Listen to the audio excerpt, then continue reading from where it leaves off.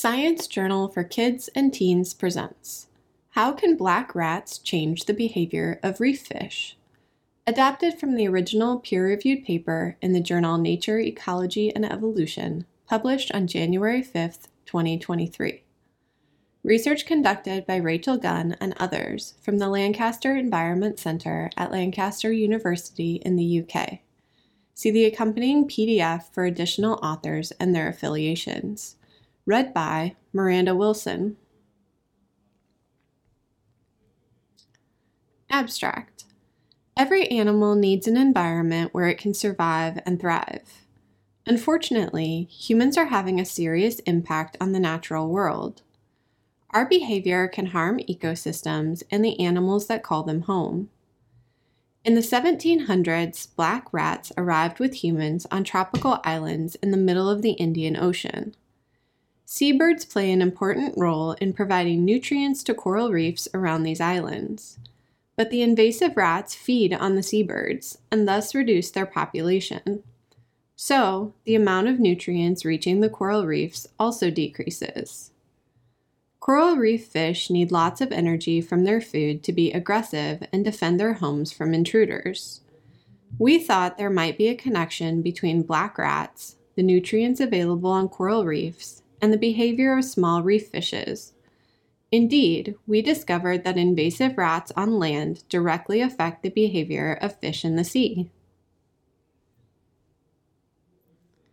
Introduction. Coral reefs are very busy, important places. Coral reefs cover less than 1% of the ocean floor, but they support up to 1/3 of all marine species.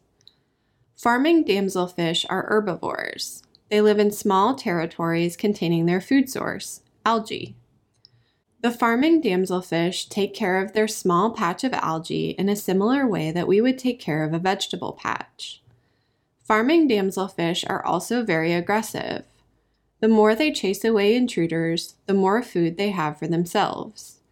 This then gives them more energy to keep on defending their food. Nutrients in the algae are boosted by an unlikely source, seabird poop. Seabirds feed in the open ocean and then fly back to tropical islands to roost and breed. When the seabirds poop, they provide the island and neighboring coral reefs with an extra source of nutrients. Seabird poop therefore acts like a fertilizer for coral reefs. But some islands in the Indian Ocean have been invaded by black rats. The rats attack seabird nests to feed on small seabirds and seabird eggs. So the seabirds leave rat-infested islands, taking their nutritious poop with them. We wondered if farming damselfish near rat-free islands would have smaller, higher-quality territories compared to damselfish near rat-infested islands. We also expected farming damselfish near rat-free islands to be more aggressive. This is because it is worth investing energy into defending a high-quality territory. In the photo, you can see a farming damselfish defending its territory in the coral reef. The damselfish is black with a yellow tail and is swimming in the foreground of the photo. In the background is a coral reef.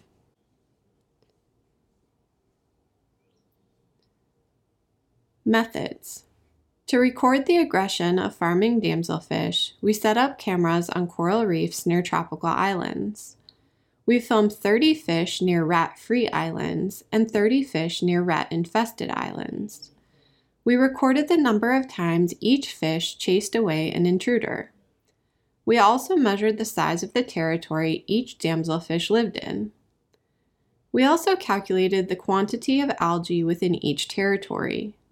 We then took a sample of the algae from each territory to measure the quality of the algae.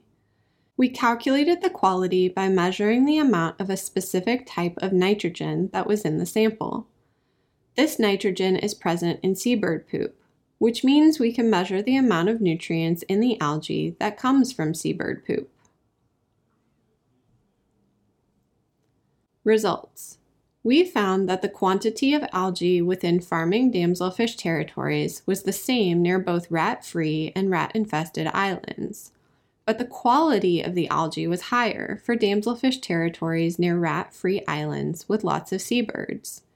In other words, damselfish with algae fertilized by seabird poop get more for their money when they eat.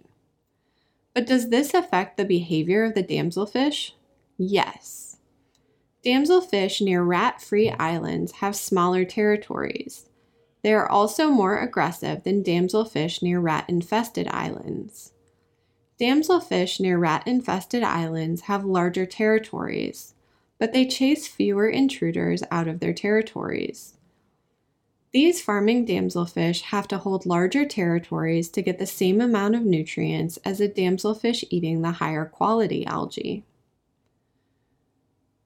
In Figure 1, you can see the chain of events on rat-free islands versus islands taken over by invasive rats.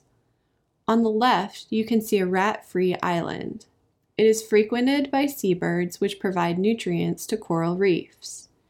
At the bottom of the image, you can see that this results in higher quality algae, smaller territories, and more aggressive farming damselfish. On the right, you can see a rat-infested island. Here, rats feed on the seabirds, which means that there are no nutrients from seabirds for the coral reefs. At the bottom of the image, you can see that this results in lower quality algae, larger territories, and less aggressive farming damselfish. As rats infest a new island, what happens to the size of the territory a damselfish must protect?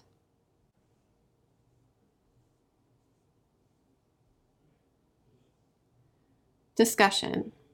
This is the first evidence that invasive rats on land can affect marine fish behavior. Seabird nutrients make higher quality territories for farming damselfish. They are therefore much more valuable. Damselfish invest energy into chasing away intruders so they can keep their high-quality algae. Invasive rats disrupt the seabird nutrient cycle. The territories of affected farming damselfish are therefore of a lower quality. It doesn't make sense to waste energy defending something that is of poor quality. This is why the damselfish near rat-infested islands were less aggressive. Territorial damselfish can also have a big impact on other reef fish species. Butterfly fish and surgeonfish avoid damselfish territories to avoid being attacked and chased away. Surgeonfish also travel in groups near damselfish territories. This is because there is safety in numbers. Territorial damselfish therefore play an important role in the interaction between different coral reef fish. When an animal takes over a habitat that was not meant for them, there can be substantial and surprising effects across many ecosystems. Conclusion. Our research shows that one invasive species has the power to change the behavior of a native species in an entirely different ecosystem. Often, invasive species enter an area because of humans. This might include ships carrying small organisms to new places, or setting your pet turtle free in a local pond. Sometimes it is an accident, and other times we do it on purpose. Either way, since we are part of the problem, we must also be part of the solution. Can you think of a time when you have discovered an unexpected species in an unusual place? Or has your local ecosystem been affected by an invasive species? Thank you for listening to this recording. Visit our website, sciencejournalforkids.org, for more free science teaching resources.